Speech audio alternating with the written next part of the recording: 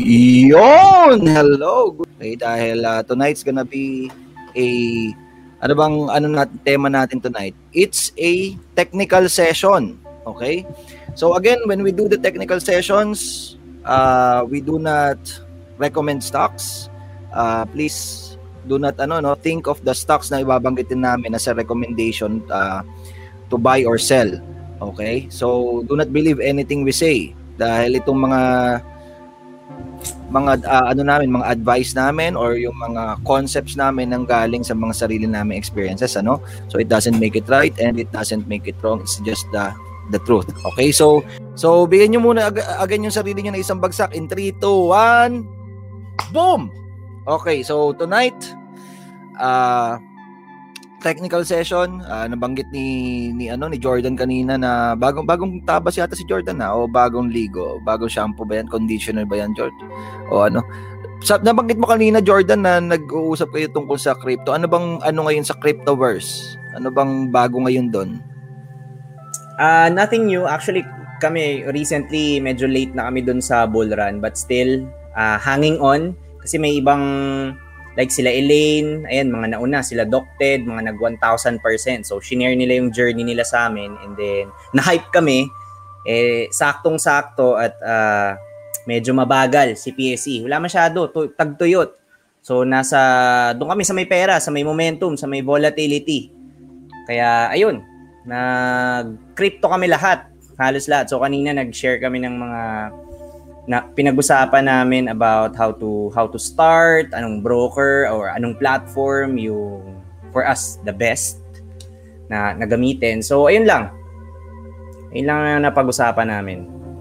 Yun. So congratulations kay Elaine tsaka kay Docted ba? Yes, kila Docted. Okay, mga naka 1,000%. So Brad, yung 1,000% na yan, bigyan mo kami ng context. Gaano katagal yun? Like si Elaine, as per her discussion, nag-start siya February and then March. May leverage kasi. So, talagang ibang klase, naka-steroids. So, parang 1 month, 1 month, 1,000%. More or less, yeah. Si Doc Ted, ganun din. Ganun din ako, parang nagsabay-sabay sila. May mga nauna, tapos na-hype sila. Kasi may accountability group sila eh. So, ayun. Naghawaan sila and then nung may results shinare sa SSF, then yun na, kalat-kalat na parang virus. Environment is stronger than willpower ng naganap, Yes. Pero sige, okay, how about the mentors? Jordan, anong broker ang gamit nyo? Ayun, ang gamit namin Binance. Yes, Binance.com. So sa mga gumagamit ng Binance diyan, please type Binance. Brad, magkano ba ang starting capital pagka sa Binance? Mayroong bang ganun? Walang ganun. You can trade as low as 20 USD. Pero syempre, sobrang baba naman ng returns mo nun. And wala masyadong minimum. Parang kanina na pag-usapan, nag-test lang. Parang $2 nag-trade siya. Mapasok naman yung trade. Pero tas mababa lang yung commission. So I think worth naman. Kung ipapasok mo lang naman, play money muna. And then, doon ka mag-practice. Spot kasi meaning no leverage. If meron man, maximum na yung 10x. Kasi meron may ibang mga may leverage kahit spot eh. Spot meaning, yung futures kasi, yun yung may leverage. Maximum up until 125x. Pero kunyari, less than $25,000 lang yung, let's say yung account mo, yung value, yung pwede mong hiramin, 20x yung max na 20x yung pwede mong leverage. So kunyari, 'di ba sa PSE sabi nila kahit 1,000 pesos mga ganun. Pero pag ganun medyo talo ka sa commission kasi 8,000 para sulit yung commission. Dito sa sa Binance walang minimum, hindi 8,000 yung minimum. Pwedeng mas mababa. Pero again, the returns not so much parang pang-practice mo lang talaga yung ganun. Kung gusto mong mag-increase ng port, pwede naman. At kasi yung gusto ko sa crypto, hindi siya, it's much easier than US market. Kasi yon kailangan mong, yung funds, maraming contracts, regulated kasi. Itong sa crypto, pwedeng GCash, mag-transfer ka ng GCash, pwedeng credit card, agad. mapupunta agad sa account mo, makikita mo agad sa account mo. So, in terms of ease of funding, and yun nga, execution for me, better yung crypto kasi 24 hours pwede mong laruin. Sa US, may schedule. So, ako, medyo pahinga na ako nun. Ayoko nang magaling. So, yun lang. Ayos. So, ikaw nag-ano ka na rin? Tumalong ka na rin, George? Yes, tumalong na rin tayo. Na-hype tayo. Na-hype ni Elaine. Tsaka sakto kasi, dahil walang gumagalaw sa market, tapos let's say you want to scratch that itch, and bull market naman sa crypto, nandun yung pera, why not try? Oh, yan na, Brad. Oh. Nah. Scratch that itch. Okay, so tama-tama 696 ang ating mga ating viewers ngayon Oh guys, i-share niyo na to dahil ito meron tayong special guest for tonight si ano ba talaga ang pangalan mo? Lyra o Elaine? Elaine. So bakit naging Lyra? Pinangalanan lang yan sa akin ng trader, isang trader. Pinangalanan lang sa iyo. Okay. Meron bang backstory 'yon kung bakit ganoon? Meron. Si Cosmos. Ano daw? Ano daw ibig sabihin ng Lyra? Star yun. Star. Po, just Nangalan pala na sa ang mga Lyra. mentor niya. Lyra, di ba yun yung Gems? Lyra Gems?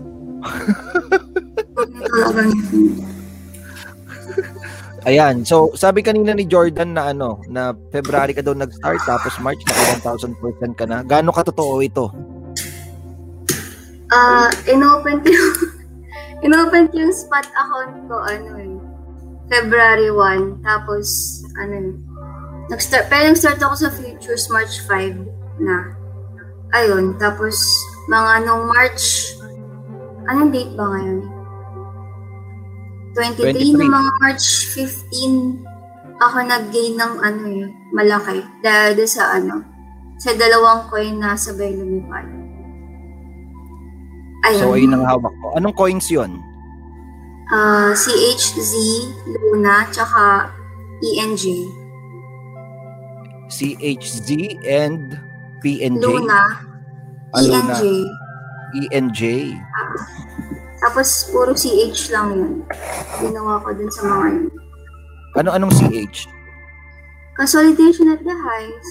Yun, kung so parang na si Lyra. Putik yun.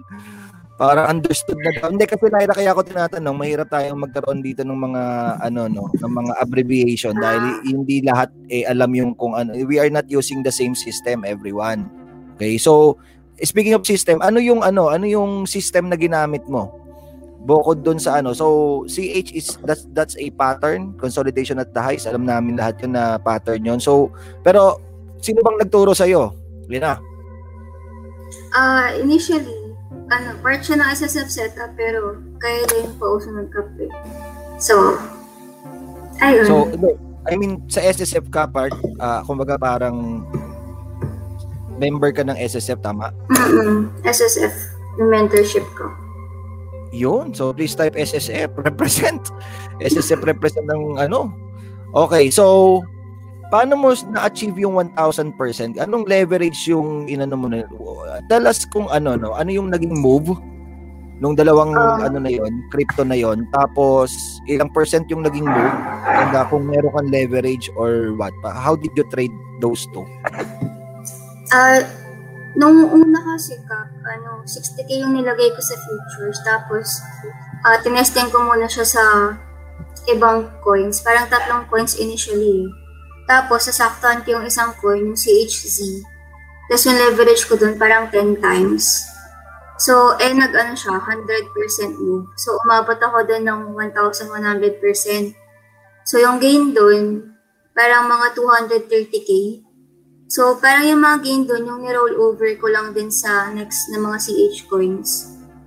Pero meron din ako ibang play, mga swing. Pero yung pinaka malaking talaga, port value is from yung CHZ, parang 230k yun, nakuha ko doon. Tapos yung Luna and ENJ, parang take 400k plus, kasi take 20 times leverage naman yun.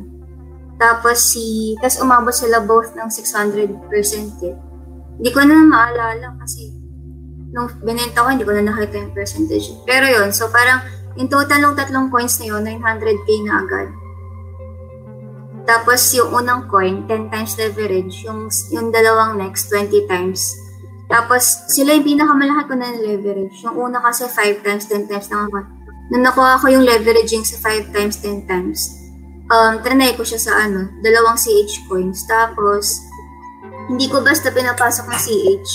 Papasukan ko pa ng lower time frame para box bottom yung entry. Kasi naka-leverage. So, parang every flock counts eh. Like parang kahit yung parang cut ko ng mga pasok ko nun is 2% move lang from the chart. Pero since naka 20 times ako, so negative 40% na agad yun. Ganun yung ginagawa na leverage. Ilang yung 2% Lyra usually kapag ganun, mga coins? Kasi yung isa kong pinasok, 12.95 yung price niya. So parang yung yung mga 2% niya is mga lang. Nasa 12 something pa din eh. Ganun lang. So parang, yung sinasabi ko sa kanila, kung hindi ko makuha sa bottom, hindi ko nahahabulin yung CH. Kasi mahalaga sa akin per flock eh. So parang kung hindi ko siya makuha talaga sa bottom ng CH, pass na ako dun sa coin.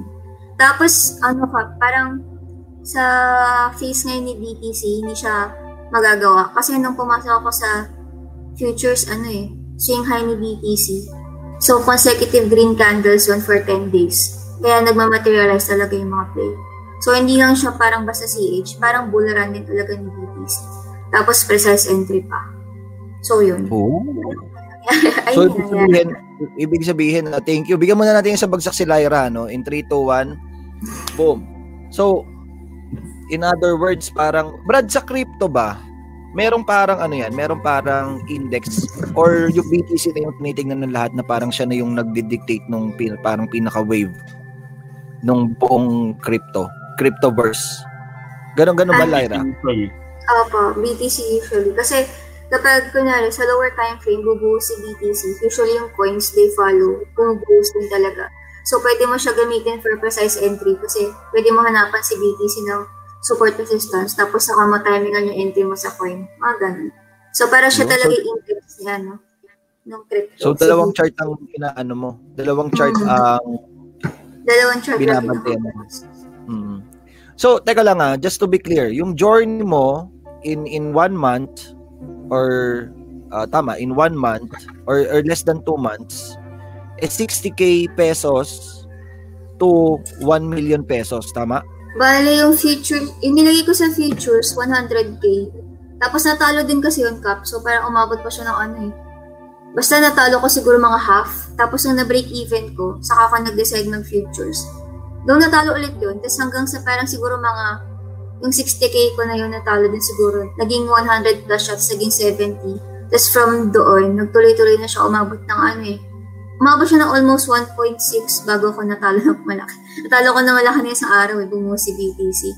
Nahit yung mga stops ko. Tapos, kasi bumubuo si BTC, meron kasi ako mga barat bids. So, yung nangyari nung bumuo si BTC, dinaanan niya yung bids. Tapos, nahit pa yung cut. Tapos, yung isa, na margin call pa. So, kaya medyo malaki yung talo ko nung isang araw. Ayun.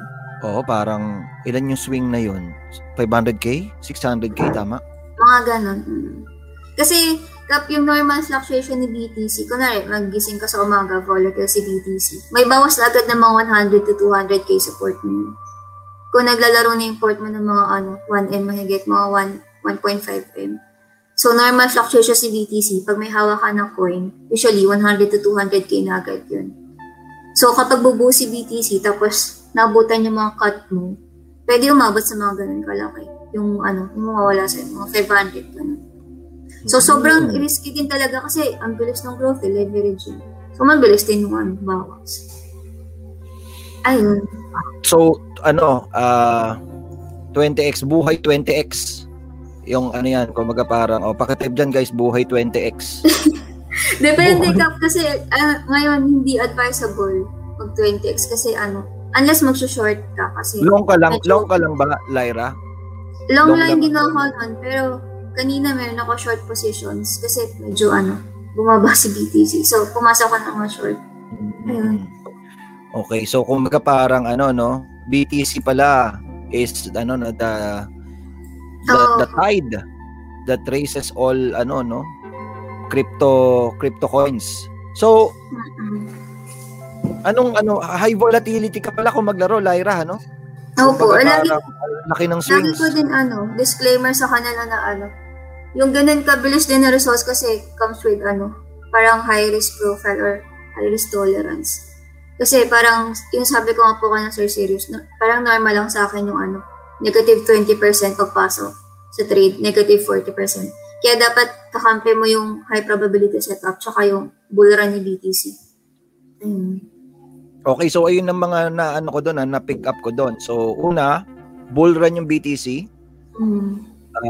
Siguro preferably new highs, successive na green candles. And saka ta-timingan yung hanap ka ng setup sa coins and punta ka sa lower time frame to pick the bottom. Tama ba? Ayun bang strategy mo, Lyra? Tsaka, nag-research din ako ng mga about sa coins, parang sectoral analysis. May ganun pa kasi parang type ng coins, mga decentralized finance, gaming coins, non-fungible tokens. So, medyo, kasi pag sa global, sobrang affected din siya ng news. So, kaya parang nag-research pa din ako ng mga ganun. Ayun. So, kasama pero pa lang siya, added conviction lang siya. Like, parang, yung lumipad na mga coins na yun, gaming coin yung isa, tapos yung isa, NFT coin. So, parang sectoral analysis lang din. Ganun. So, in other words, go where the money is. Yun, parang ganun. Parang kung flavor of the day, flavor of the month, tama? Parang kung mining yung bida, medyo focus ka sa mining stocks. Tapos ganun dito. Tapos usually sila lang din naman yung rotation ng coin. So, kung sino yung recent movers, sila din yung short ko. Parang ganun. Okay, yung upswing tsaka downswings, ayun yung mga gusto mong so yung downswings yung sinasakyan mo ngayon. Yes ka. Okay. So, ano masasabi mo sa journey mo so far, Lyra? Overwhelming. Kasi masyado siya mabilis. Honestly. Kasi parang nagtatry pala ako mag-experiment tapos ganun na yung nangyari. To the point na parang questionin mo kung deserve mo ba? Mga ganun. Kaya nag-message ako dito kay Coach Herbs nung gabi. Pati kay Sir Sirius. Sa kanila ako nag-message nung night na na-hit ko yung 1M. Kasi naggulat na lang din ako nun. Kasi nga po, sabay lumipad 2 coin. Parang take 400k yun. So parang started with parang yung port ko nun, may resistance na 500k. Fluctuating lang dun. 500, 550, 450. Tapos yung 2 coins happen. Parang from 500, may 600, 800, tapos nag-1M na. Kasi sabay lumipad yung 2 ng coin. So nag-message ako nung gabi na yun dito kay Coach Herbs kasi medyo overwhelming na. Ayun, medyo yung message mo? Siya sa akin. Ano yung sinabi mo? Kasi, nung January 3 ata yun, nag-talk siya sa amin sa accountability group ko sa SSF. Tapos, nag-tip siya sa amin parang on how to be aggressive. Parang kung kailan ka maging aggressive sa market, ganun. So, dun ako nag-start mag-allocate ng bigger kasi parang usually, malit lang ako mag-allocate sa trades. Tapos, nung trinay ko yung tip ni, sakto spring season pa that time. So, nung trinay ko yung tip ni Coach Herbs, nasa kanking APL, tapos yun yung biggest allocation ko na tinesting. Tapos, nag 143% yun. Tapos, yun pa yung first 6-digit gain ko. So, nag-message ako nun kay Coach Herbs, nag-thank you ko sa kanya. Sabi ko kasi parang siya yung mentor ko for mga ganun yung parang, yung tip kasi niya, having courage, tas having balls, big balls 2021, yung team nung talk niya sa amin. So, yun. So, parang after nun, so, nung nakuha ko yung first yung first million, nag-message ulit ako sa kanya. Kasi parang sa crypto kasi kailangan mo lang din ng courage, ganun. Kasi kaya ako din aggressive mag-position kasi US dollar, Tether nakita kong currency. So, hindi ko siya nakita in terms of peso. So, parang more on sa setup ko lang talaga nakafocus. Kaya nagulat na lang ako na lumaka na siya ng ganun. So, nag-message din ako kay Coach Herbs. So, sabi ko sa kanya, na-realize ko na every time pala nag-message ako sa kanya na parang yun yung 10x. Kasi nung last message ko sa kanya, 100k yun. Sabi ko, na-hit ko yung 100k na gain in one trade. Kasi next ako nag-message, sabi ko, na-hit ko naman yung 1M. Sabi ko, na-realize ko every time message ako sa kanya, times 10. Tapos yun, sinabihan ako ni Coach Earls kung ano yung mga pwedeng gawin, mga ganun, na leveraging nga daw is like a drug, ganun. So medyo na-feel ko naman siya nung bumuo si BTC, na parang, parang pag mali yung gamit mo, it will be used against you, ganun concept. Okay. So, ano muna tayo? Everybody take a deep breath in 3, 2, 1. So, Irbs, bigyan mo kami ng context, Brad, dun sa advice mo dito kay Elaine. Ano yung mga pinagsasabi mo?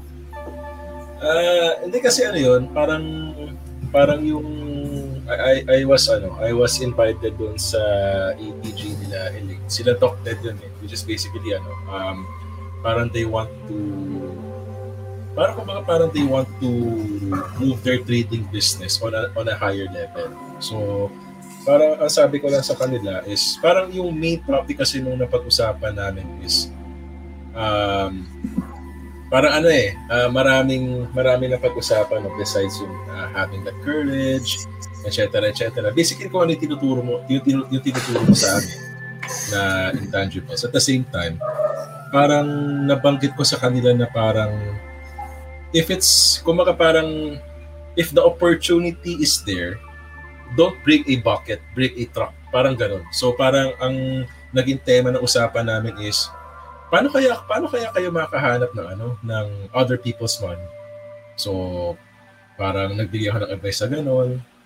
Tapos hanggang sa napunta sa leverage, kumbaga parang may napag-usapan pa nga ata namin yung take some loan sa bangko kasi mababa yung interest rate. So kumbaga parang inaano namin siya in terms of your trading performance, yung sa trading business mo, tapos kung kaya mong mabayaran yung responsibility mo sa bangko, go for it. Parang mga ganong calculated na moves in terms of trading business. Kasi parang alam naman natin lahat na trading is a game wherein you can make the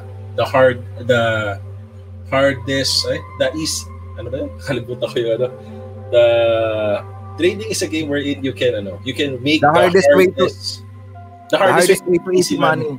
Yun. Ulitin mo, Brad, para mag-land yung message. Ayun. So, para sabi ko na sa kanila, parang if you're not trading with conviction, parang baliwala lang yung trade mo. So parang yun nga, sinasabi ko sa kanila na when you play the trading game, kumbaga it's the hardest way to make easy money. Kumbaga parang 1M, 10M, 20M. These numbers are normal sa larangan natin sa mundo ng trading. So kumbaga talagang kailangan puruhan in terms of volume, in terms of kasi kapag nandiyan yung opportunity, talagang kailangan mong ibigay lahat So yun lang po. Pero congratulations, Lyra. So wait lang, Brad, yung naging session, palakpakan muna natin si Lyra, and yun sa mga mentors na nag-guide syempre kay Seriously, and sa intangible session ni Irving Chin, and business mastery session din pala yun, kasi binigyan mo sila ng ideas on how to raise capital, ganun, and how to grow their trading business at a much faster rate. Very good. So Lyra, here's the question. Okay, so here's the question, Lyra. What's your sa'yo? What's moving forward, ano na yung mga next steps mo sa crypto journey mo? Ano mga nasa action plans mo?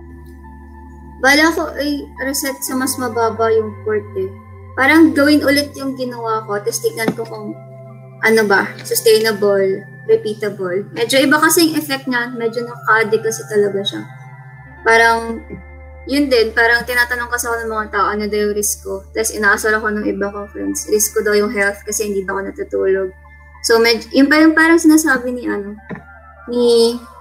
T3 nung na-addict siya mag-trade before. So, parang ganyan yung nangyari sa akin. So, kaya gusto ko nag-try din ako ng ibang way. Like, kunwari, lower leveraging. Kasi every flock parang medyo masakit. lower leveraging tapos na-try ko yung parang day na may window time lang to trade. Ganun. Kasi parang effective naman siya. Yun yung tinatry ko lately. Parang scalping lang. Ganun. Kasi sa totoo lang parang mas nakastress mag-hold. Pero sasabi ko din sa ibang cup na parang when you leverage, mas mahirap i-maintain kaysa dagdagan yung port. Sa totoo lang. Kasi ang nangyayari, kapag nanalo ka, you tend to trade more. Kasi may Superman syndrome eh. Kapag naman talo ka, you tend to trade more pa din kasi gusto mo mabawi eh. Gusto mo mag-revenge. So parang yung problem dito is parang pigilan yung sarili mo and to maintain yung port. So medyo dun muna. Parang alamin mo when to trade or when not to. Or know what to trade kasi may shorting naman nasa. Okay, pero ang na-pick up ko doon is no? So parang pala, nasa extremes ka nung emotions. Parang yung Superman syndrome and yung revenge trading. Tama ba yung pagkakaintindi ko? Oo, parang ganun. Kasi, syempre, hindi na pipigilan na sipin yung greed. Kasi nasanay ka na ng ganung gains eh. Parang nag-adjust na yung financial thermostat mo din na ganun. So, parang kapag ibabalik mo ulit, i-reset mo ulit to lower value. Medyo mahirap din sa part yun. Tapos to control din yung self pa. Kasi nga, parang consecutive wins yung nangyari kasi bull run si BTC nun. So, tas ngayon, pababa. Ngayon, parang actually, mas busy ako ngayon sa pagsagot ng mga tanong at sa pagturo sa mga tao. So, feeling ko na si Lyra, naging celebrity ka na. O, bigyan natin ng isang bagsak si Lyra. Kung 3-2-1. Ayan na, meron ka ng mission. No? May binigyan ka na ng mission ng universe. Actually, marami kayong na-inspire sabihin. Yun talaga yung una kong ginagawa ka. Parang nung nakuha ko yung gains, parang unti-unti ako nang hype dun sa mga accountability group ko, sa mga kasama ko sa SSF. Tapos ayaw pa ng mga yan nung una. Tapos hindi pa yan mapapapayag hanggang di mo pinakataan na 1,000% gain. Saka pa lang na nga nagsipagpayag. Ngayon, lagi na sila nag-story din ng mga gains. Kaya parang usapan niya din. Mahina daw yung 100% pag SSF. So, parang yun din yung good thing na nangyari. Pati sila Coach Drew din. Sila yung, ayun. So, parang yun pala. Parang ngayon, mas busy lang kakasagot sa mga tao. Tapos, yung last ko na kinausap sila Coach Drew. Parang, tinuro ko sa kanila yung ginagawa ko. Tapos, si Coach Drew din, nag-story na ng gains niya. Nag-leverage siya din siya. So, ayun. Sila yung last. Tapos, may naka-line up na ako sa Sabado. Andito, ngingiti-ngiti. Sobrang excited na. Pucha, meron ng guestings. No, Jordan. Bigyan natin isang bagsak si Jordan, In 3, 2, 1. Pucha, ibang klase. May mga guestings na. Sino? Dito kay Dito kay Lancelot, kay Carl ba? On demand. Kay Carl, tsaka kay Clarity, tsaka kay Carl. Ibang klase. Pero okay lang sa iyo, Lyra, na na paano yun? Yung schedule mo, mayroon ba nagbago? O paano mo gina-juggle ngayon yan? With your guestings and your guestings. Hindi naman guestings. Naman pa, lang, every weekend lang naman. Ganun pa din kung gaano ako ka-expose sa trading community, ganun pa din naman. Ayos So, ito, kung meron kang about dun sa may mga nabanggit kang mga issues mo right now, na meron ka bang gustong itanong from any of the mentors about how to handle that? Kasi siguro naranasan na nila yun at some point in time about dun sa mga current na kinakaharap mo ngayon na obstacles. What do you want to ask them? Yan, dito ka na rin naman. Tin mo na. Parang, ewan ko, kasi parang paano lang hinahandle yung kasi overwhelming na nga yung trading mismo, tapos overwhelming pa yung mga tao. Yun lang, kasi parang, syempre, yung mga, tapos bigla nag-rant, no? Kasi yung iba, hindi, kasi, yung iba, ay tuturo mo, tapos hindi mo makikinig, tapos tatanungin ulit. Yung mga, doon ako tinamaan yung isa. Tinamaan yung naka-USDT na pangalan. Kakasabi mo lang, tatanong mo na. Namumula si Iceman. Hindi siya namumula. Hindi siya pinapat. Yung mga ganun, parang it pays to listen kasi, diba, naman. So, parang Tapos meron pa ako na yung tinatanong ba't di daw sila makapag-cash in. Parang ginawa na akong Binance support. Parang ano, mga ganon. Yun lang yung mga naka-overwhelm. Tapos meron pa minsan tinanong na ako ng entries and exits. Mga ganon. So yun lang. Alam mo, dapat maningil ka. Kasi if you are good at something, never do it for free, di ba? Ayun na, parang naisip ko hindi ko naman. Manghingi ka ng talent fee, mga 0.1 BTC, gano'n.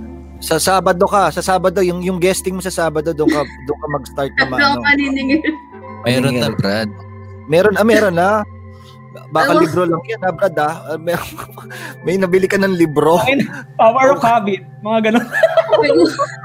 May utang pa sa akin si Carl. Ano? Secrets of the Millionaire Mind yan, oh. Saka magsungit ka na.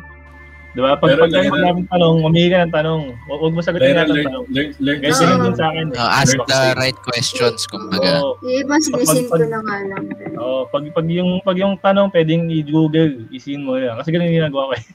Diba, Carl? I think, maging masungit ka. Based on experience, marami na 80% ng mga magtatanong sa'yo, mga nice to know lang. Committed and undedicated na mga traders. Yung 20%, yun lang yung ano talaga na mag-execute nung ano mo. Based on experience lang naman to, no? Pero well, ganun talaga, no? If you don't pay, you don't pay attention. 'Di ba? So, yung mga nag-aano lang dahil libre nilang nakukuha yung ano, they don't pay attention. 'Di ba? Doon sa they don't value the value that you're giving. 'Di ba? Kasi ano parang mukhang chismis Brad eh. Chismis lang yung gusto lang makichismis. Uy, madam, ganito, nabalitaan ko, ganito, ganyan So, ano, pero my advice to you is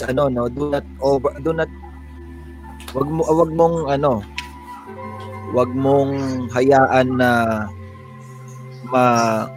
yung physical at saka mental exhaustion na mangyari sa iyo doon sa proseso, no?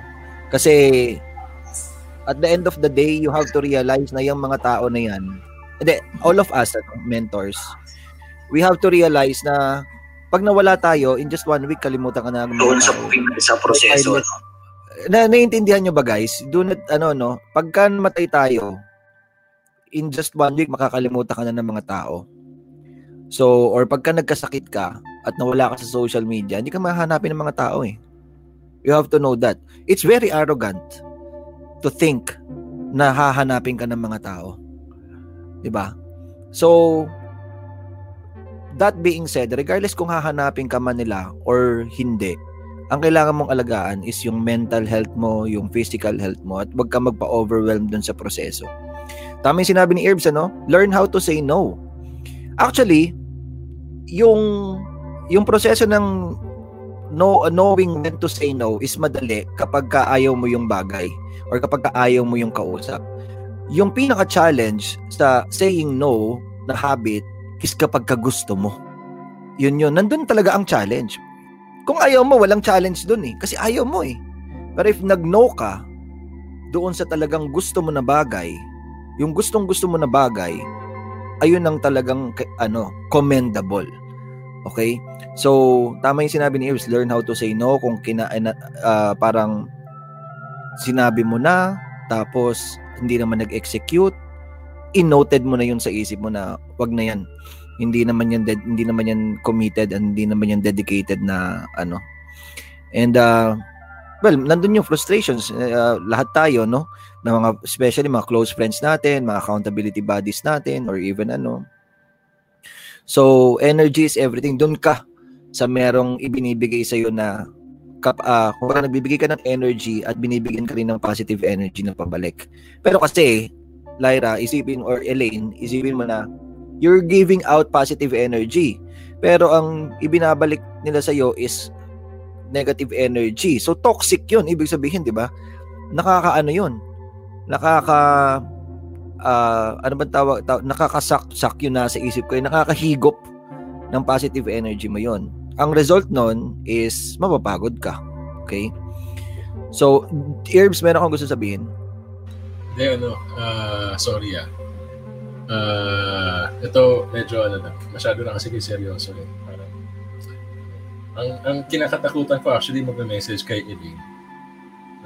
Parang gagamitin intro yung ma'am paturo ng BTC pero susundot diligawan. Mayroon na bang ganon, Elaine? May mga pangilan-ngilan na ba ng mga low pressure area na nagpapaano hanging habagat? May mga ganon na bang umaali-aligid sa area of responsibility? Madami na nag-add sa Facebook. Ayun, hindi ko naman na natitignan. Hindi ko din makahanap. Yung PM send, meron din? Meron. Wag na natin pangalanan. Okay. Jordan, ano ba itong na-create mo, George? Elaine, pwede ba? Can I just say, hindi, sobrang proud ko lang dahil, naging positive force si Elaine, si Lira. Hindi lang sa SSF, pati sa iba. Tingnan mo, parang ang domino effect. You performed, you showed results, tapos naka-hype ka. Pero greater good naman yun kasi nandun yung opportunity eh. Siguro nakita lang talaga ng majority yung opportunity kasi medyo nawalan ng opportunity after ng bull run ng PSE from August or September last year, and then March first week, then medyo pahirap-hirap na, and then you being the parang quote-unquote early adopters dun sa bull run ng BTC, kahit ito recently, kasi ikaw yung naging parang one of the influencers na, oy, mag-crypto na kayo, ano ba kayo? Mga ganon, di ba? Kasi nandun yung pera, and I know na as maraming momentum traders sa SSF, syempre, oy, walang action sa PSE. There are a couple of options, di ba? Pwedeng, maghanap ka ng ibang market, US market, Hong Kong, crypto, or stick ka sa PSE and parang tenga ka eh, kasi wala masyadong juicy na play. So, there are a couple of options up to the trader na kung anong pipiliin niya. Kung gusto niya mag-tenga or gusto niya mag-grind, nasa sa kanila yun. So, yun lang. I'm very proud dun sa ginawa mo na, yung exponential growth, tapos sinishare mo within the group and sa iba pa. So, I don't know, parang sobrang grateful, sobrang tuwa ako dun sa performance niya, and parang pride, sobrang prideful ko lang at natutuwa ako kapag kunyari may mga nagme-message katulad yan sila rin, uy, naka-reach ako ng ganyan, ng milestone. For me, parang it's a parang type of drug. I'm sure pag may mga students na nagme-message sa inyo noon, hindi yung parang trade na parang medyo bland na yung emotions. May dating pa rin kapag nakaka-receive, kasi it means that you helped, you gave value, and again, positive force sa life nila. Kahit konti man lang na iba mo yung takbo ng buhay nila, kahit sobrang liit na influence lang. So, ayun lang. Ikaw, alam ko, as much as I've influenced you, nakapag-influence ka rin sa amin ng sobrang laki. Ang ganda ng contribution mo kasi you shared your results, you taught us yung parang umpisa kung paano mag-start, ganun. And then, ayun lang. Sobrang tuwa ko lang. Kaya salamat. Salamat, Lira. At salamat sa Alak Group. 'Di ba? Yan sila. Andiyan sila Gian, 'di ba? Sila Charles, sila VJ, mga kulit diyan eh. So, ayun lang. Congratulations. Ayun, Alak Group. Natatawa ako dun sa By the way, bigyan natin ng isang bagsak si Jordan, in 3, 2, 1. Natatawa ako dun sa Polo USDT na comment. Hindi ako makafocus, puro ko, pinainis ako. Puta, naiiyak ako dito sa mga comments, Polo USDT daw yun. Galing kay Jodel, sana si Jodel para ma-highlight natin. Pero anyway, so, tsaka parang nag-iba yung aura ni ni Lira, Yung bangs, dati yan eh. Parang sabi ko pag sa babae pag nagkakaroon ng mga bangs, bilang yan dati, una marami. Pag umuunti yung bangs, nagiging parang Brad, yung sage mode. Pagka paunti yung mag-sage mode ka na tama ba? Herbs yung sa Naruto, yung sage mode na Pag sa lalaki naman, pagka nawawalan na ng buhok, puta, nagiging sage mode na. Ibig sabihin sage mode ka na nun. Okay, so ano ba yung tanong ko? Nalimutan ko tuloy. So, about sa may sinabi ka kanina na dun sa experience ni T3. T3, yung addiction, Yung tama ba, Lyra? Can you ano tawag dito, formulate that question again para yung may nabanggit ka about sa experience ni T3 na naalala mo about addiction sa trading. Paano nga ulit yun, Lyra? Yung pero isa lang sa webinar ni T3. In-explain niya yung nakuha na niya yung right skill, lahat ng, parang yung return na feel na niya yung money, kaso anong nangyari? Parang nagmamanifest yung bad effects physically, tapos parang aloof na siya sa mga tao, tapos hindi niya maalis yung sarili niya sa trading, hindi niya din natutulog, tapos naalala ko, had to go with psychiatrist pa ata to attend to dun sa mga nangyaring bad effects. Though parang nare-rip yung gains, andyan yung money pero parang walang sense. Parang ganun yung nangyari. Yun yung naalala ko nangyari. T3 can you Parang empty yun. Parang empty. Parang F? Parang empty. Emptiness. Oo nga. T3, bigyan mo kami ng dito, context dito sa sinasabi ni Lyra. Nangyari kasi sa akin yun, after ko mag-quit ng prop. Tapos, quit prop firm kasi late 2016. Tapos, nag-start na ako mag-OPM noon. Had my first fund late 2016.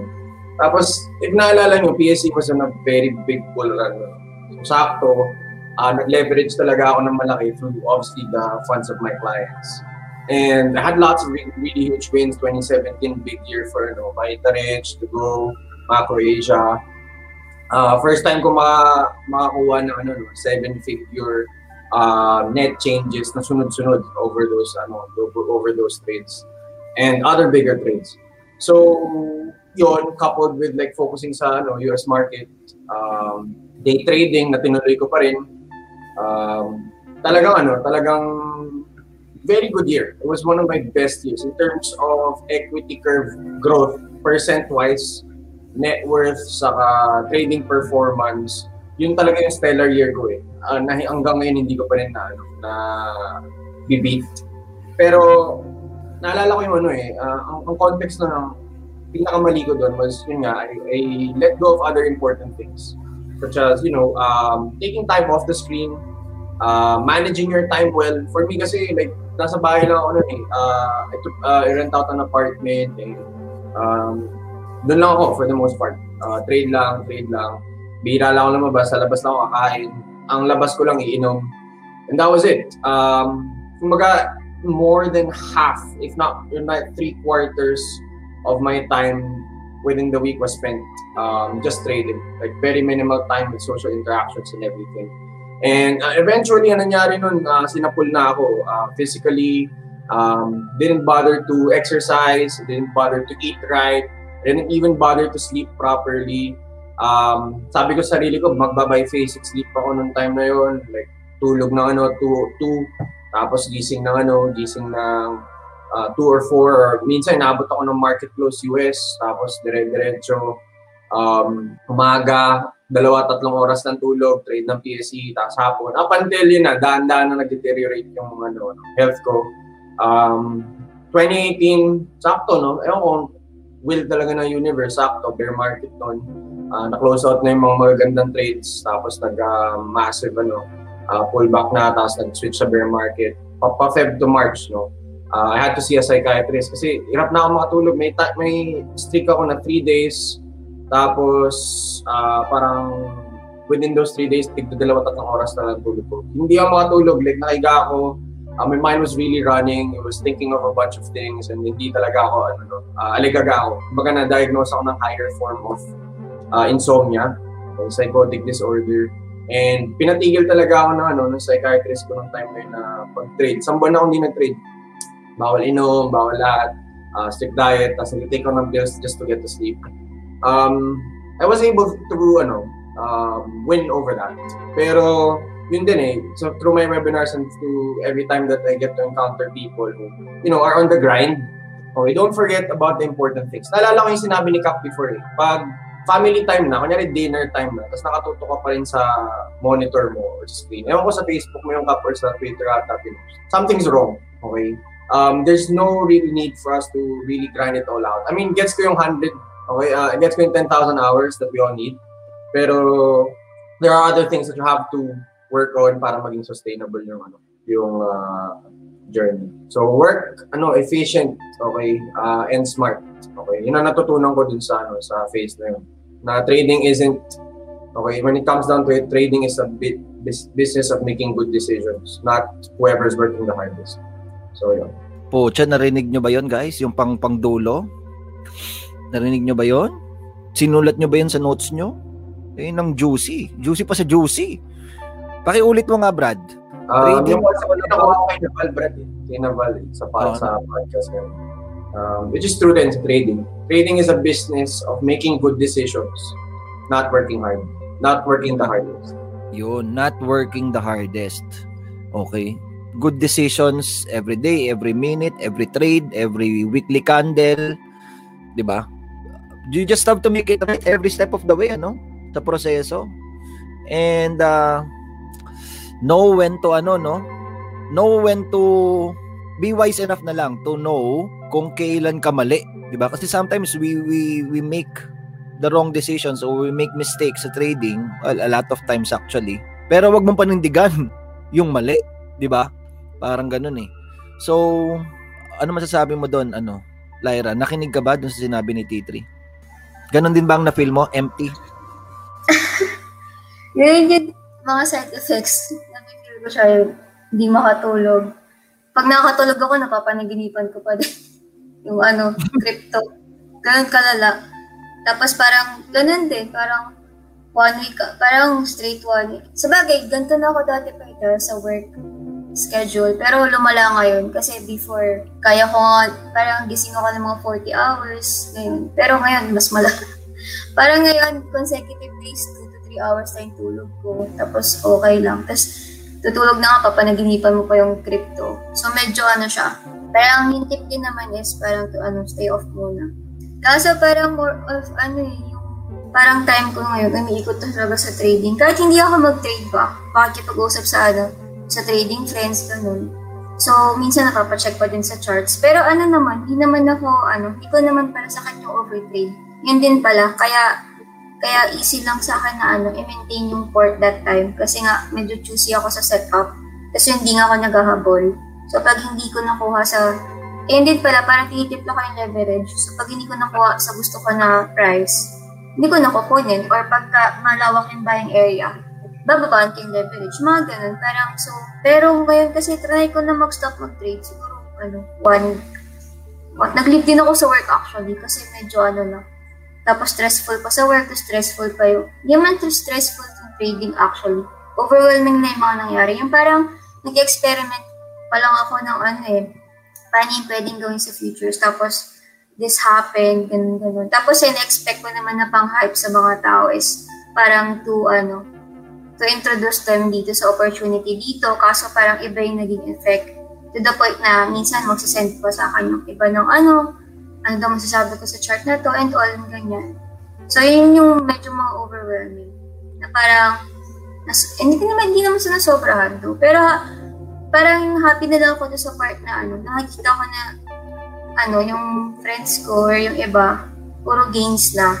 From parang nag-run sila lagi na sa PSEI, puro talo. Tapos eventually, parang after a week or two ng pang-hype ko, puro gains. Yun din yung sobrang fulfilling. Parang, kasi baka ganun yung feeling ng mentors pagka may nag-message sa inyo ng thank you, ganun. Kasi may nag-message na sa akin, thank you na tinuruan daw sila or in-introduce daw sila sa ganito, ganyan. Parang, kanina, sinasend pa sa akin yung mga gains niya, tapos thank you. Yung mga ganun. Yun yung parang worth it naman for me, na kahit overwhelming. Parang, nakuha ko naman yung part na gusto ko na, parang yung term ko dun is sinasave yung mga tao sa PSEI. Kasi sobrang kung may shortings na sa PSEI, kaso wala. Yun na yung parang pinaka na benefit ko din sa overwhelming na nangyari. Na parang naka-help sa iba. Ayun. Ayos. O, bigyan na rin natin isang bagsak si Lyra, no? In 3, 2, 1. Boom. Mabilis ang mga pangyayari. Pero ako, gusto mo bang bigyan natin ng perspective, Elaine, sa mga nangyayari sa buhay ngayon? Kasi sabi mo kanina, you're planning to reset everything para dahil hindi mo alam kung tsamba ba yung nangyari, dahil masyadong mabilis, masyadong extreme yung mga emotions. Ako hindi ako naniniwala doon, ano. Kasi unang-una alam ko na nasa SSF ka. And alam ko rin na active ka sa mga pag-attend ng mga seminars sa hustle and grind, sa mastery. So, isipin mo siya na yung itong 1 month mo na run sa crypto, you have been preparing for that all your life. Simula ng pagkabata ka. It's, kumbaga parang, it took you siguro 20 plus years to become an overnight success. Naintindihan mo? So, yung mga ginawa mo during grade school ka, high school, college, nung graduate ng college, nag-work ka na, then pumasok ka sa trading. So, lahat yun is nakakontribute doon sa 1 month mo na pagiging magmumukhang overnight success. Pero hindi siya overnight success Tanggalin mo siya sa isip mo. Some people will say na parang, hindi, tsamba lang yan. Ganun kasi parang bull run yung crypto. No. Nagpe-prepare ka na years ago. And ito lang yung parang naging, ang tawag is fateful moment, yung crossroads. Yung parang, aha moment. Hindi aha moment. Ito yung parang naging parabolic. Nag-breakout na yung mga dapat mag-breakout. So, are you familiar with the story of the Chinese bamboo plant? Chinese bamboo plant. Narinig mo na ba yan, Elaine? So, yung Chinese bamboo plant daw, pag tinanim mo siya, hindi siya tutubo for 5 years. Nandun lang siya, Wala talaga. And then, on the 5th year, yung rate ng pagtubo niya, every single day, after 1 month, 2 months, sobrang tangkad na agad. Yun daw yung Chinese bamboo plant, ganun daw yun. So imagine, parang 5 years ka na nagpe-prepare. And then, ito na yun, So ang suggestion ko sa'yo, tama yan, kasi nakaka-create ka ng community or nakaka-create ka ng accountability group mo. So mas marami na kayong nagsishare ng mga notes, share ng journey, ng ideas with each other. Strike while the iron is hot. Diba? Kasi ang kailangan lang naman yung technical knowledge and business mastery nandun Ang kailangan lang na cross-check is yung intangibles side, yung to avoid overtrading, to avoid revenge trading, yung mga extreme emotions, And then, okay na. Same, ganun din ang actually advice ko, di ba, dito sa mga mentors and sa mga students ko din, about yung doing a challenge. Some people will do a challenge. Alam mo ba yung mga challenge? Kunyari, 50K to 1M challenge, 100K to 1M challenge, 60K to 1M challenge, na parang ginawa nila yung challenge to prove something to people or to prove something to kung sino man, kung kanino man dapat nila i-prove. Ako sinasabi ko sa mga students ko, it's very stupid to do those kinds of challenge. It's very stupid, it's a waste of time. Unang-una, kapag yung financial thermostat mo is nakaset na at a certain level, nyari 1M, tapos gagawa ka ng 50K challenge, sigurado ako na mahihit mo yung 1M kasi nandun nakaset yung financial thermostat mo So parang madaya siya, diba? Kasi parang hinabol niya lang yung current financial thermostat, but at the same time wala talagang challenge. Kaya naka-air quotes yung challenge kasi parang ayun ka na talaga. Kumbaga parang it's like me, kunyari push-up challenge, diba? Yung push-up challenge. Tapos kaya ko nang mag-push up ng 30 a day. Tapos I will tell my friends na, oy, ako sa push-up challenge. Every day, kumbaga para mag-start ako sa day 1, isang push-up lang. And then day 2, 2 na. And then day 3, 4. And then day 4, 10. Parang ganun, Day 4, 8. And then 16, ganyan. Hanggang makaabot sa 30, alam naman ng lahat and alam ko rin sa sarili ko na kaya ko yung 30 per day. So wala talagang challenge. 'Di ba? So parang niloko mo lang yung sarili mo na, alam mo 'yon, sige mag-open ako ng account, 50K, tapos tignan natin kung magiging 1M to in just to prove something na especially to my friends and to my students, ganyan. So it's a waste of time. Kasi hindi siya challenge. Now, kung tatanungin mo ako, ano yung challenge? Paano ka mata-challenge? Di yung 1M to 100M. Nandun ang kaba.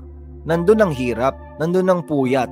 Nandun ang sinasabi ni T3 na gagawa ka ng decisions na tama every single day, na mas mahirap. Yung decisions mo, pang 1M na. Papunta na ron sa 100M.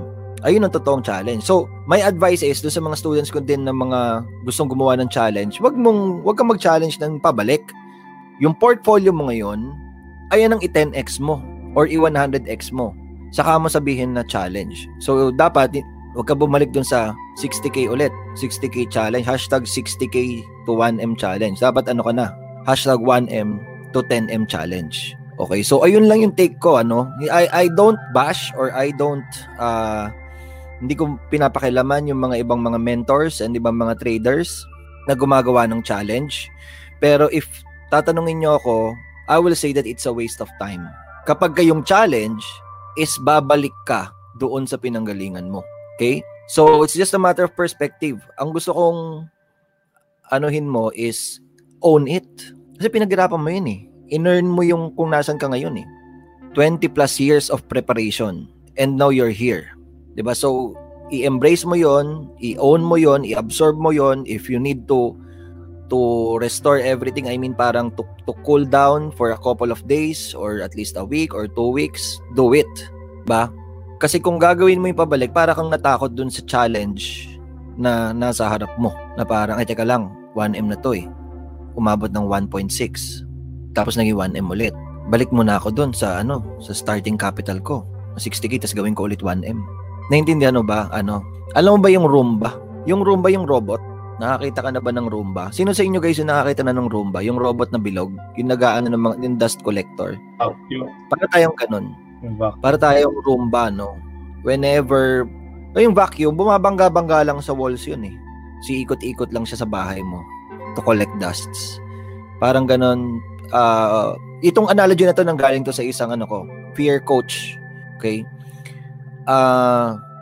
Sabi niya para daw tayong mga Roomba whenever meron tayong obstacle.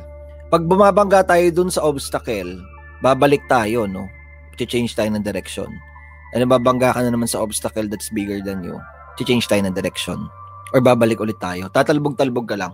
So what's the advice? The advice is kapag nakita ng obstacle, huwag kang umalis. Hindi ka rin yung tipong tatry mong no? Just stay there. That's my advice. Ayun yung pwede ko sa yung ibigay tonight, Lyra. Stay there and then i-observe mo kung anong nangyayari. Self-awareness. Tignan mo, sabi niya, tignan mo yung fear or yung obstacle in front of you. Ganun daw yung dapat yung Roomba. Parang nakaganon ka lang, this is the obstacle and nakatingin ka lang. I-try mong tignan, try mong aralin. Hindi ka, boom, tatakbo ka. Yun kasi yung ginagawa ng mga tao. They change direction without analyzing kung ano nangyayari or without observing kung ano nangyayari. So, nasa observation, you have to observe, discover yung sarili mo. Ano ba yung triggers? Kailan ako naka-hype?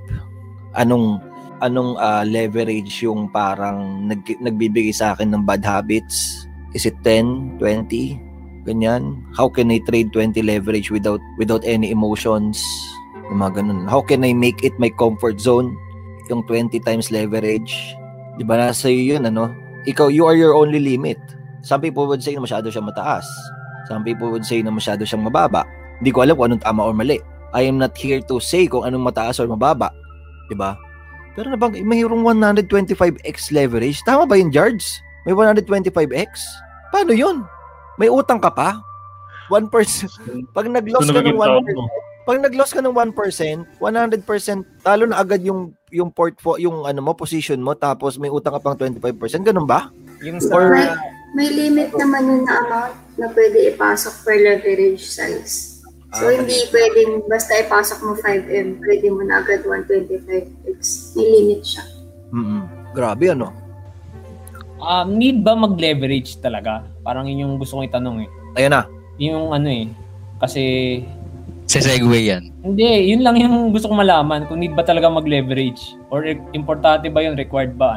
Kaya tumatawa. Tatanong lang. Nasagot na ba ako? Kung need ba? Sagutin mo na.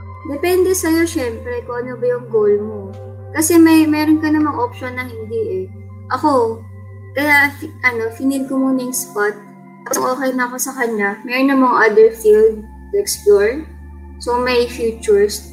Tapos kasi, kung yung goal mo is parang exponential, you can try leveraging. Tapos meron, kasi hindi naman porket leverage, tapang mo na, tapos risky ka na. Kasi meron naman dun mga 2x, 3x, so faster growth, pero, ba't nawala? Nawala yung kausap ko. Mic drop. Wala, ice money. Galing ng timing talaga nitong bata ko. Ayun na. Nawala. Sira. Nawala internet. Ayun, hindi naman. Nasadya yun. Ang bihir. Nang-iwan. Nang-iwan sa era. Sinasagot ka na nga, nang-iwan ka pa. Kaya nga, sinasagot na nang-iwan pa. Gwapo yan. Sige na. Please continue, Elaine. Ayun, so, depende sa goal mo kasi, yung sinasabi ko dito, hindi nga naman porket, nag-leverage ka, aggressive ka na eh. Parang pwede may take opportunity na, basta you have enough skills, na, parang way mo din to para na, mas ma-utilize yung skills mo. Kasi, pwede ka naman na mag 2x, 3x, tapos isipin mo kung, kasi, lagi ko kino-compare sa PSEI, kasi sa PSEI, pag naka 50% gain ka, sobrang genius mo na nun, di ba?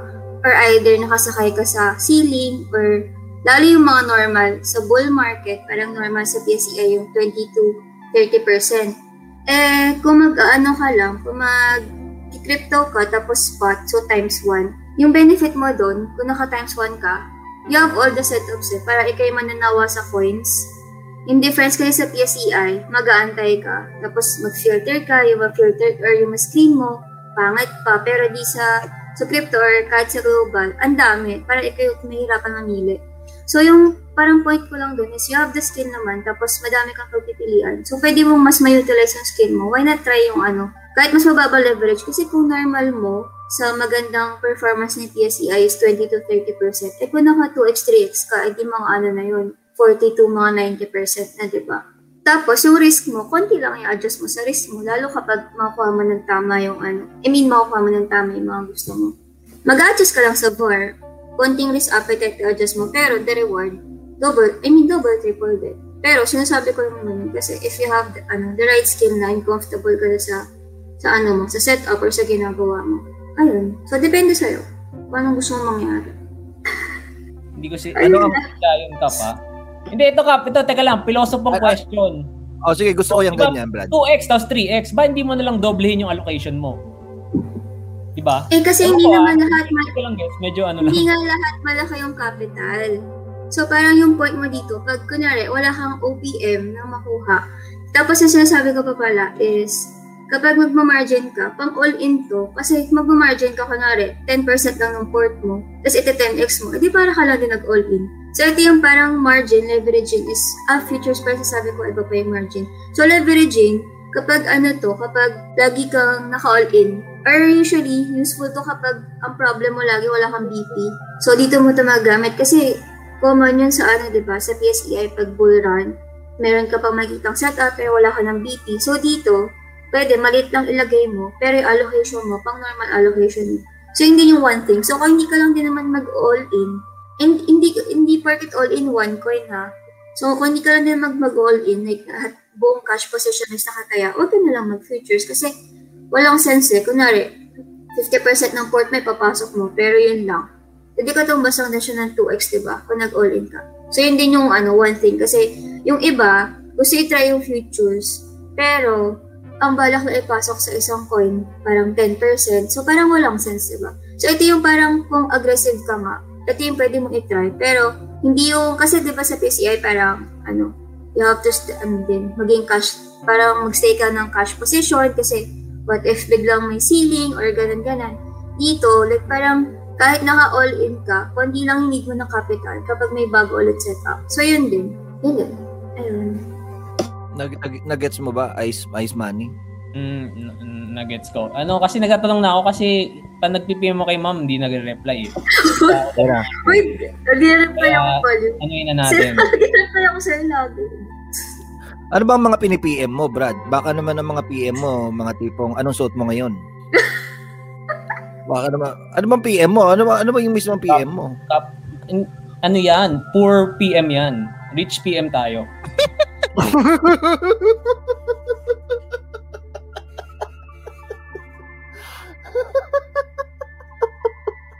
palaging may ano eh. O sige, Carl, meron ka ba gusto sabihin, Carl? May add lang para medyo seryoso naman, kanina pa nag-aano. Pero anyway, regarding dun sa sinabi ni Elaine kanina regarding sa port reset, yung pagbalik dun sa initial ano niya.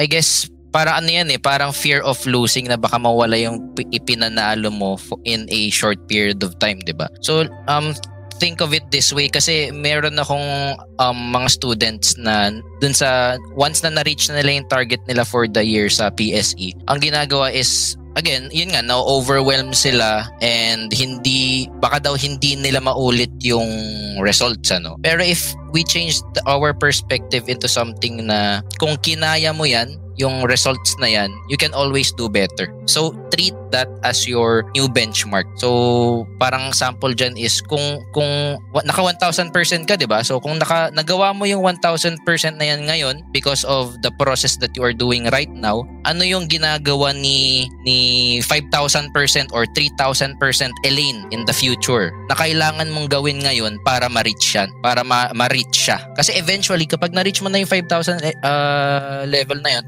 or what, basta habulin mo pa, may next Elaine na kailangan mong habulin, which is si 10,000% or anong bang, or even greater, diba? So, siguro kaya rin nagiging ganun yung somewhat mindset ng at first, probably nasanay rin kasi tayo sa local markets na parang 100%, 200%, tapos ano pa, no, parang ilang linggo, ilang buwan pa para maabot yun. When in fact, if you compare it sa other equities or other sa global markets, parang playing small lang pala. Okay? So I think nasabi ko na rin before na agree ako dun sa sinabi ni Cap na yung babalik dun sa initial capital, kasi parang ano yan if we look at it in pag visualize natin yan sa isang stock, sa isang chart, para tayong nasa sideways range lang. We are only ranging, diba? Habang tumatagal tayo sa trading journey natin, nandun lang tayo sa loob ng ating consolidation. Okay? Kasi every time we reach a certain target, a certain level, nagkakaroon na ng parang kaba, nagkakaroon na ng discomfort na tinatawag natin. Kaya bumabalik tayo dun sa teka lang, parang baka mawala to, baka hindi ko kayanin. So, ibabalik ko ulit dun sa support, babalik ko ulit dun sa initial capital ko. Okay? Pero yun nga, sabi ni Cap, why not challenge yourself? Why not challenge yourself? Break out from that resistance. Treat it as your new support para eventually gawa ka ng higher highs and higher lows mo. So, ayan lang. Yun. Ibang klase. So, in other words, Lance, ang gusto mo sabihin is wag ka nang bumalik dun sa comfort zone mo, ano? Make your current zone your new comfort zone. And then break boundaries from that. Alam mo, dito parang you kasi yung nangyari was parang ikaw journey mo Kumbaga parang masarap yung gano'n na meron tayong journey na sarili natin. And gano'n din yung nangyari sa akin nung nag-start ako sa talaga nagseryoso ako sa trading, nag-leap of faith ako back in 2014, 2015. So, pero darating talaga sa point na kakailanganin mo yung tulong ng ibang tao, kakailanganin mo yung tulong ng coaches, mentors, and of course ng mga groups to tulong ng accountability groups mo to para maakyat nyo yung Everest. Diba? Parang pwede kang maging self-made papunta ron sa 1M, pero if you really want to be a multimillionaire, kailangan mo ng group, ng environment. And that's why ganun yung nangyari sa amin dito. Diba? Parang it's a testament of the environment na create din ng MYM and yung mga mentors and of course yung mga students, yung mga supporters ng MYM. Dahil sa totoo lang yung crypto, matagal na siyang nandyan It's already been around. Parang na yung bull run may mga bull run na dati. Actually last year, maganda nga yung galon ng crypto Ngayon lang nagkaroon, nabigyan ng justice. Diba? Natutuwa ako dahil yung environment na na-create natin, kumbaga parang it's not something na mukhang hype, it's not something na mukhang parang chamba lang It's something na parang merong conviction na alam mo yun, marami kang mga na-inspire na tao dahil kumbaga parang part yan ng SSF. Mentor niyan si Seriously. So, most likely, totoo. Most likely, hindi chamba yung nangyari. Meron talagang skills yan. Diba? Kasi, when I read may mga kasama ako sa mga FB groups ng crypto, nagbabasa-basa rin ako doon ng mga posts. Tapos, pag merong isang someone na nag-post doon, parang ganito yung gains niya, and then from 20,000, and then naging ganito, walang naniniwala, Brad. Walang naniniwala kasi parang walang conviction, hindi nabigyan ng justice yung achievement. So, that's the good thing na parang, because maganda yung context na na-create din natin dito sa MYM, maraming na-inspire ng mga traders. Okay? And also, ikaw mismo, mas may inspire ka doon sa journey mo kasi parang, I need to own this. Diba? I-claim ko to. I need to embrace this success. Pero tama si Lance. Huwag ka nang bumalik doon sa comfort zone mo. Iba na yon. Kumbaga parang, Elaine 2.0 ka na. Diba? Going to Elaine 3.0 to 5M to 10M even to 100M or 1 billion. Yun. So, bigyan natin ulit ng isang bagsak si Elaine, In 3, 2, 1, boom. Elaine, anong binabantayan mo ngayon ng mga crypto? Kasi this is supposed to be a technical discussion. Okay? Tapos, naging pero sige, bigyan lang natin yung mga kapanalig natin ng ng something about technicals na pwedeng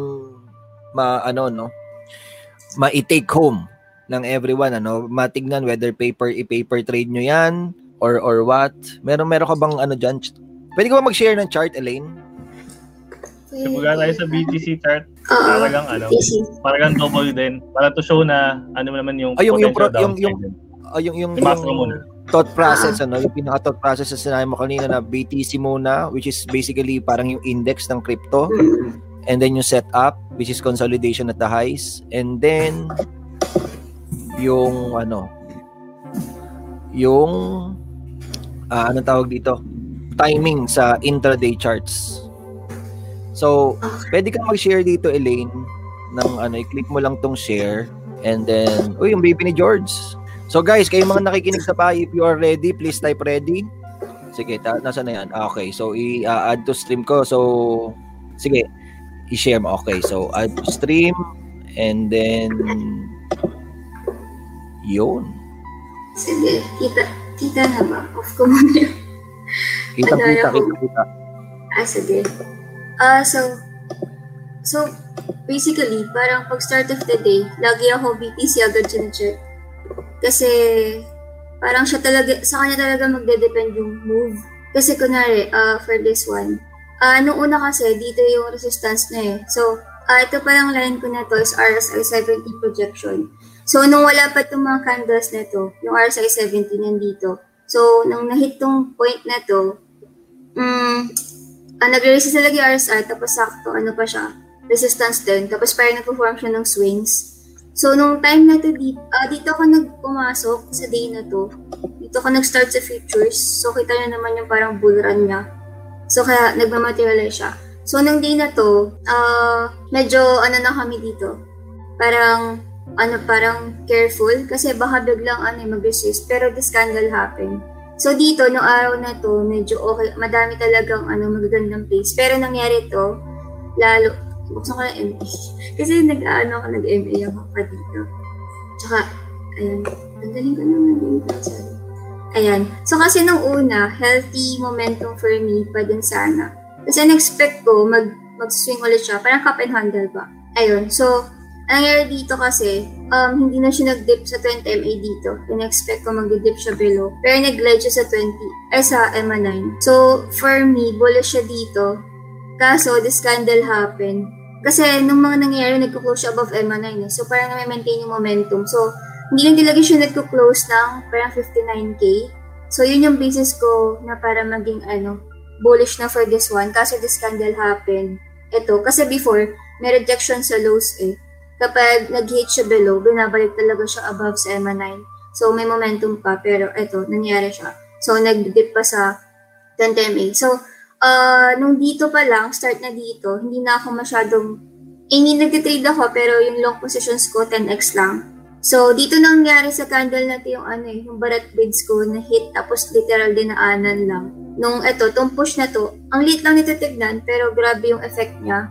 Tapos ito pa, ang nangyari kasi, so check ko muna yung itsura nito daily. Tapos lipat ako sa lower time frame, so mostly 3 minutes. Kasi ano talaga siya, parang match. So, kunwari, open ako. Ikabrahin ko na yung mga ano. Sige, kunwari, open ko to. Kasi, unlike sa PSEI, hindi ako ganito mag-pattern with PSEI. Kasi dito, rekta talaga what happens. So, kunwari, dito, let's say March 23, tapos 7:42 p.m. Pag chinek mo siya sa BTC, that time, bumuhos din. So, ito, 7:42 p.m. din. Buhos din yung candles niya. So, ito yung sinasabi ko na pwede ka mag-depend ng ano mo dito, ng decisions. Kasi meron pa akong ginagawa minsan na, kunwari, makita ko bubuhos si BTC. Hanap ako ng strong coin or yung previous movers. Tapos, magsascalp ako nun sa intra. So, kunwari yan, buhos na ganyan. Tapos, pagka magpipivot na siya for me, papasok ako sa isang coin. Kasi technically, sinusundan talaga niya, like for this one, 7:57 to nangyari. So, pag tinignan mo sa ibang coin, ito din yung paangat niya. Ganun talaga siya mini-mirror. Sa lower time frame, mini-mirror niya, nag-iiba lang sa higher time frame kasi iba't iba naman yung length ng candles mo eh. So, malalaman mo yung outlier kapag, kunwari, as 3 minutes ako for this one, tapos dito 3 minutes din. Si BTC, going up, parang bullish yung niya, pag-akit niya. Pero this one, sideways siya. So, ibig sabihin, this coin, medyo bearish siya for me. So, ganun yung comparison ko. Tapos, pwede din na, usually, mga day change ni BTC. Kunwari, day change ni BTC is 1%. Pero yung coin na binabantayan mo, for long positions, dapat greater than 1% yung move. So, yun din yung mga So, lagi, usually, naka-base dito. So, kunwari, meron ako papasukin, kunwari na coin. Malalaman ko kung i-adjust ko yung bids ko, lower or higher, depende sa ginagawa ni BTC. So, sa PSEI, hindi ako ganun ka mag-micromanage, pero dito, ganun kalala kasi kailangan ko yung precise entries eh. So, every time na para magbibid ako, check ko muna dito.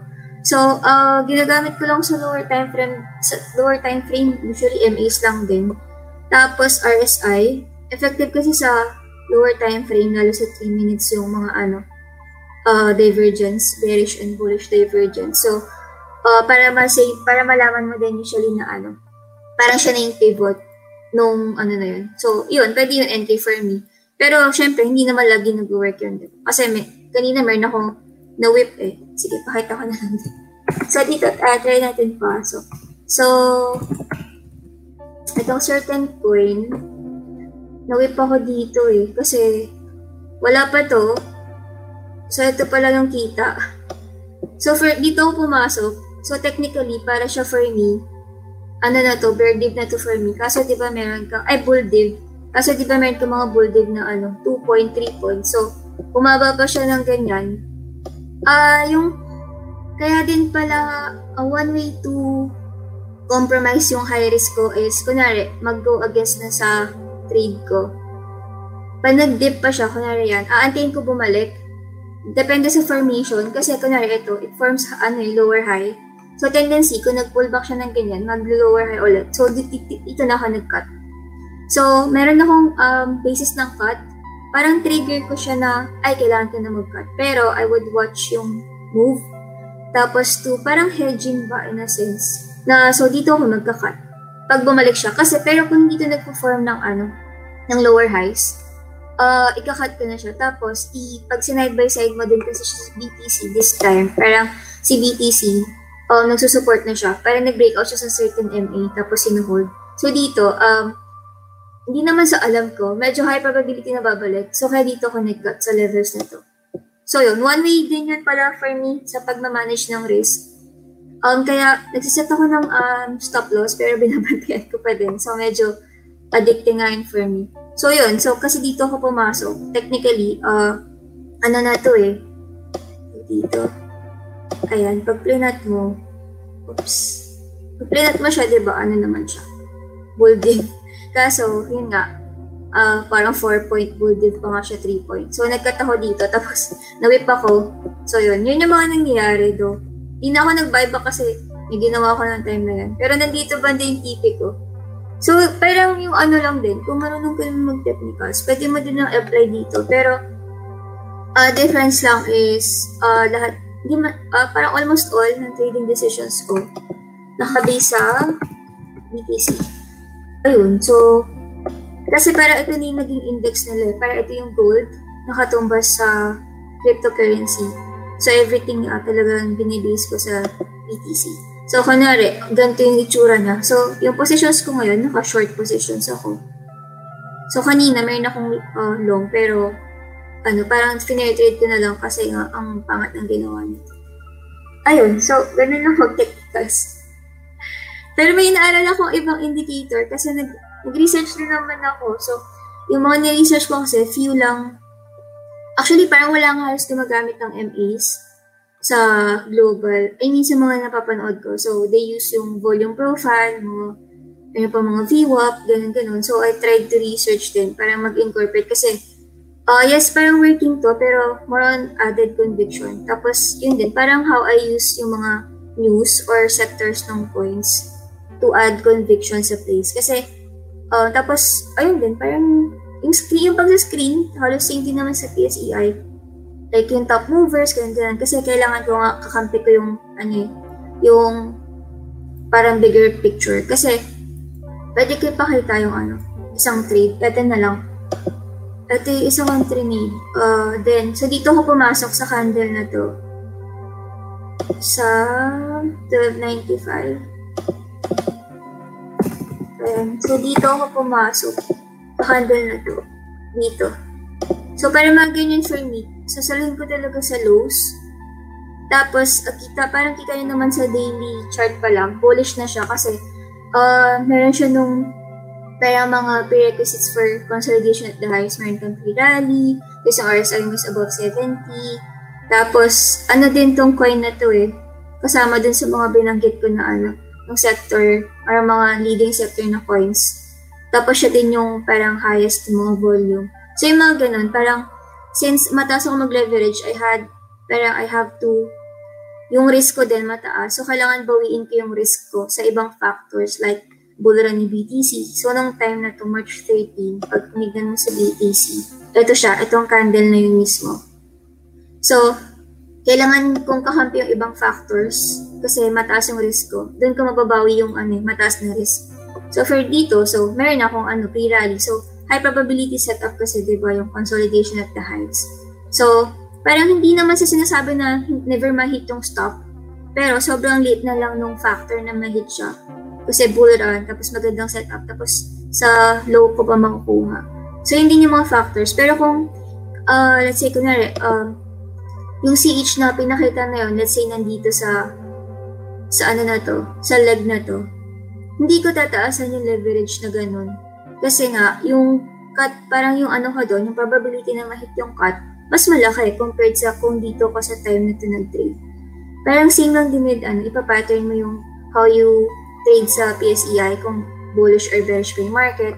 Pero dito, mas sobrang detailed yung pagpapattern mo kasi even yung lower time frame, pwede mo siyang i-consider.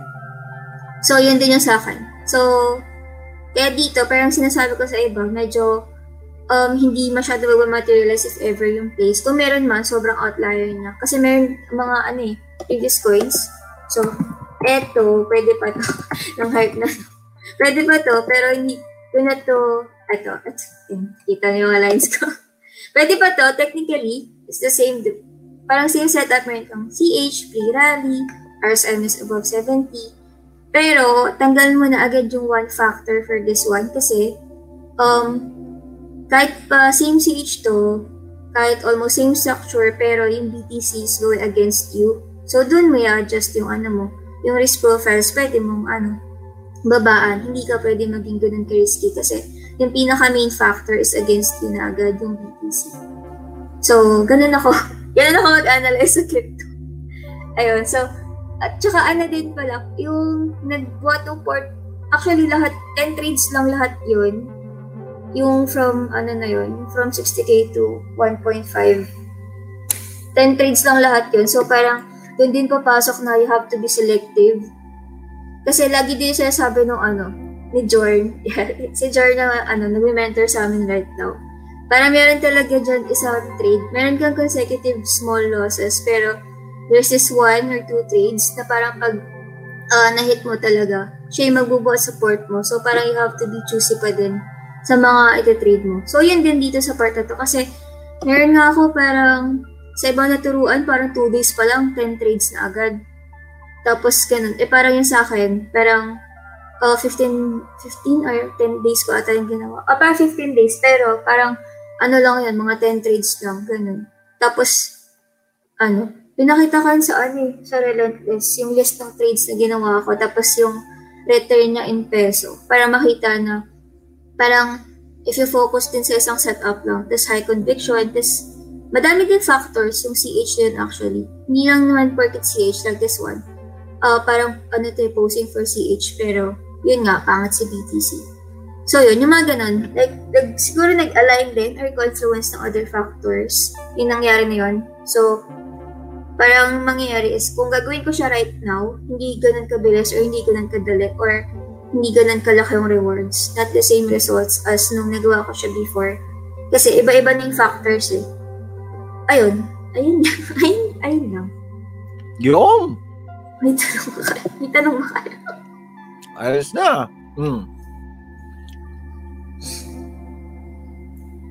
Thank you so much. Bigyan ulit natin isang bagsak si no? Si Lyra in 3, 2, 1. Boom. Okay, very straightforward. Very so doon sa mga no. Wait. Sa mga gustong matuto ng consolidation at the highs. Ayan, meron tayo yun sa TradeFlix, baka naman. Okay? So, we are at the we are at the tail end of our pinost ko yung yung link. We are at the tail end of our discussion for tonight. Lyra, pwede kang para anong tawag dito? Win-win naman tayo tonight. Meron ka ba diyang parang referral link or kung gusto nila mag-open sa Binance? Meron. Or i-post mo diyan sa Meron ba? Sige, post ko dito sa chat. Post mo yan sa chat. Yung Binance mo na paano ba yan? Referral code o referral link? May kailangan ba silang ilagay na pwede, code? Meron link, meron QR code. Pero link easier. So, link na. Kung meron link, ayan, Binance. So, sa mga hindi pa nakakapag ng crypto. Ayan So, pwede mag-open sa Binance and you can also learn how to trade consolidation at the highs. Ayan, sinend ko na rin yung You can also, pwede rin kayo mag-join sa SSF kung gusto niyo ng same tawag dito, environment with Elaine and Lyra. Jordan, sige, invite mo sila sa bagong batch mo or meron bang panibagong batch or dali lang. So, mag-i-start na yung class for batch 9 next month, April 19. So, sa mga interested dyan, just send me a message. So, ayan na yung FB link ko. Or later, or ngayon na ba? Post ko ngayon yung sa chat, yung link. Okay, sige. So, send ko yung dyan. Send ko yung registration link. And sa mga kunyari, hindi gumagana sa inyo, just send me a message. So, all about momentum trading, yung program ko, which you can use sa other markets din. So, global, crypto, and syempre, sa local market natin. So, ayun lang. Excited na ako to start ang batch 9 ICE. Yun.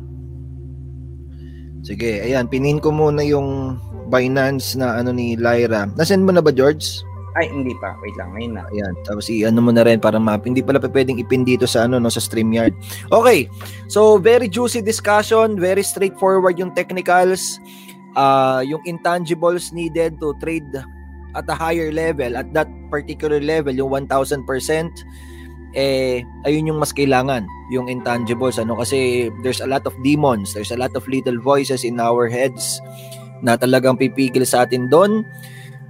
Pero just sabi nga ni Lyra kanina, just have to have that courage para ma-trade natin yung yung part of that ocean.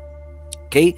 So, tawag dito? Marco Peñaflor, pwede ba yung TradeFlix through bank?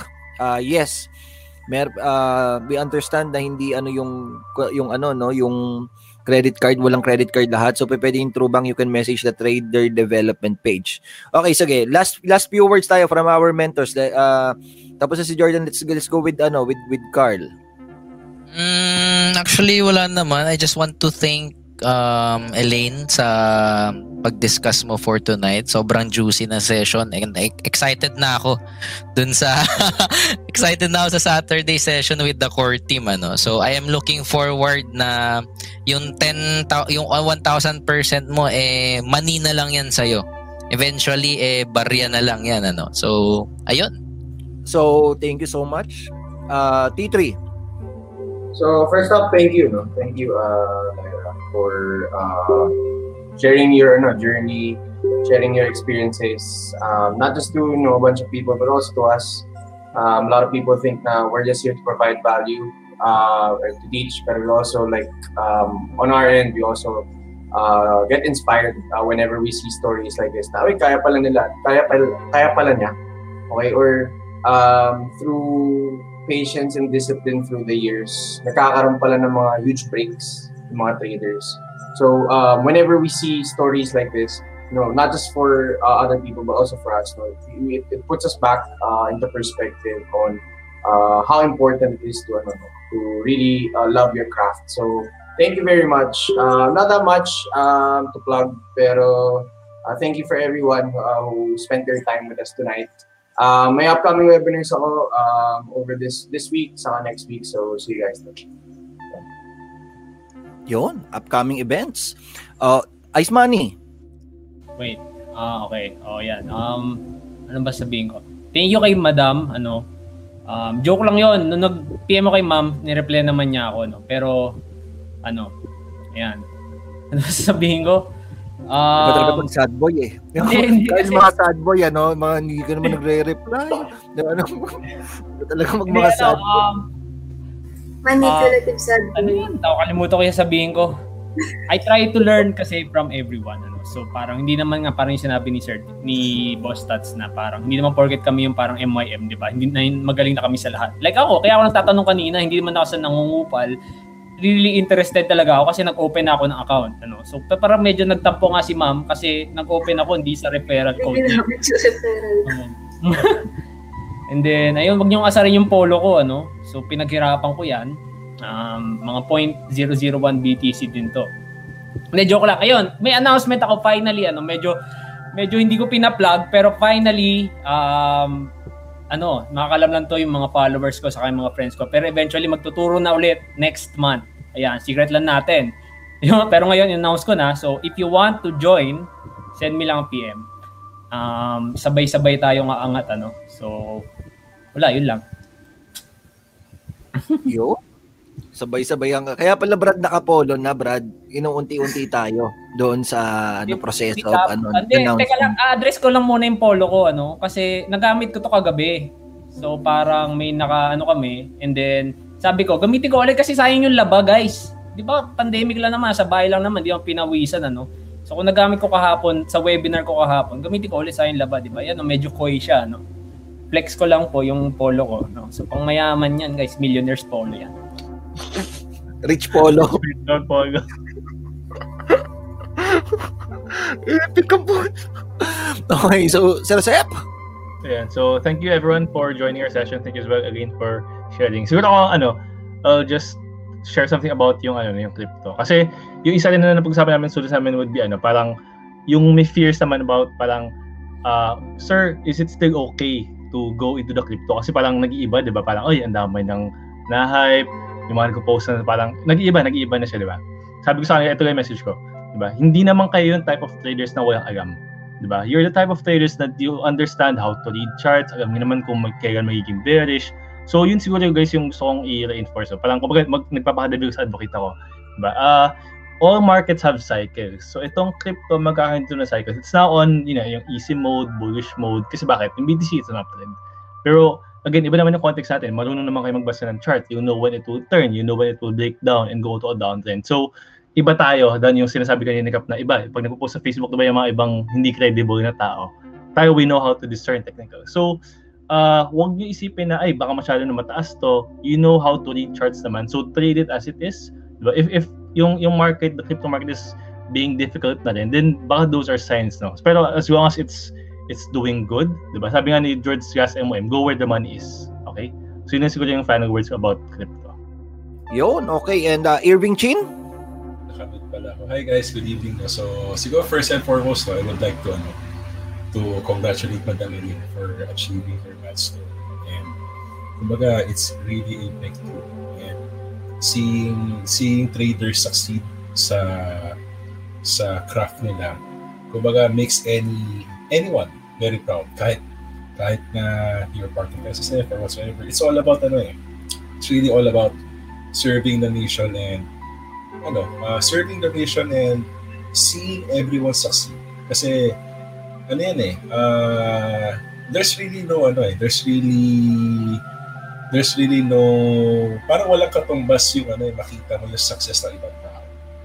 So kahit na I just made a small talk kay Elaine, dun sa accountability group nila, nakaka-humble din na parang, ganun pala yung naging impact nung a few words, yung shinare ko lang yung some of my know-hows sa kanila. Kumbaga parang, kung siya may impact. So, ayun, really, really happy. And ulitin ko lang, Elaine, I think I mentioned this sa PM natin. Celebrate your wins. Huwag grind ng grind kasi you have to understand na we're doing this for a reason. It's not all about money. Sometimes, parang you just have to, you have to reap what you sow. Hindi pwede sow lang o sow. So, yun. Yun lang. Wala naman tayong ipa-plug. Basta mahal ko kayo. And kung bukas magkakasubukan pala ulit. No? Bukas is the IPO of Double Dragon. So magkakasubukan ng broker platforms. No? So if you experience any laggy execution sa brokers ninyo or meron kayong challenges, baka it's high time for you guys to open an EB Capital account, no? EB Capital broker account. No? So kung na-experience nyo may choppiness or may ganito-ganyan, just send me a message. I can help you. I can help facilitate opening an account for you. So, yun na.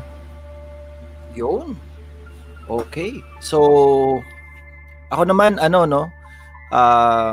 congratulations din, Elaine. Congratulations, Jordan. And congratulations, Irvs. And dun sa mga mentors for inspiring everyone. And then for your inputs dito sa MYM session natin. Grabe, napaka-juicy.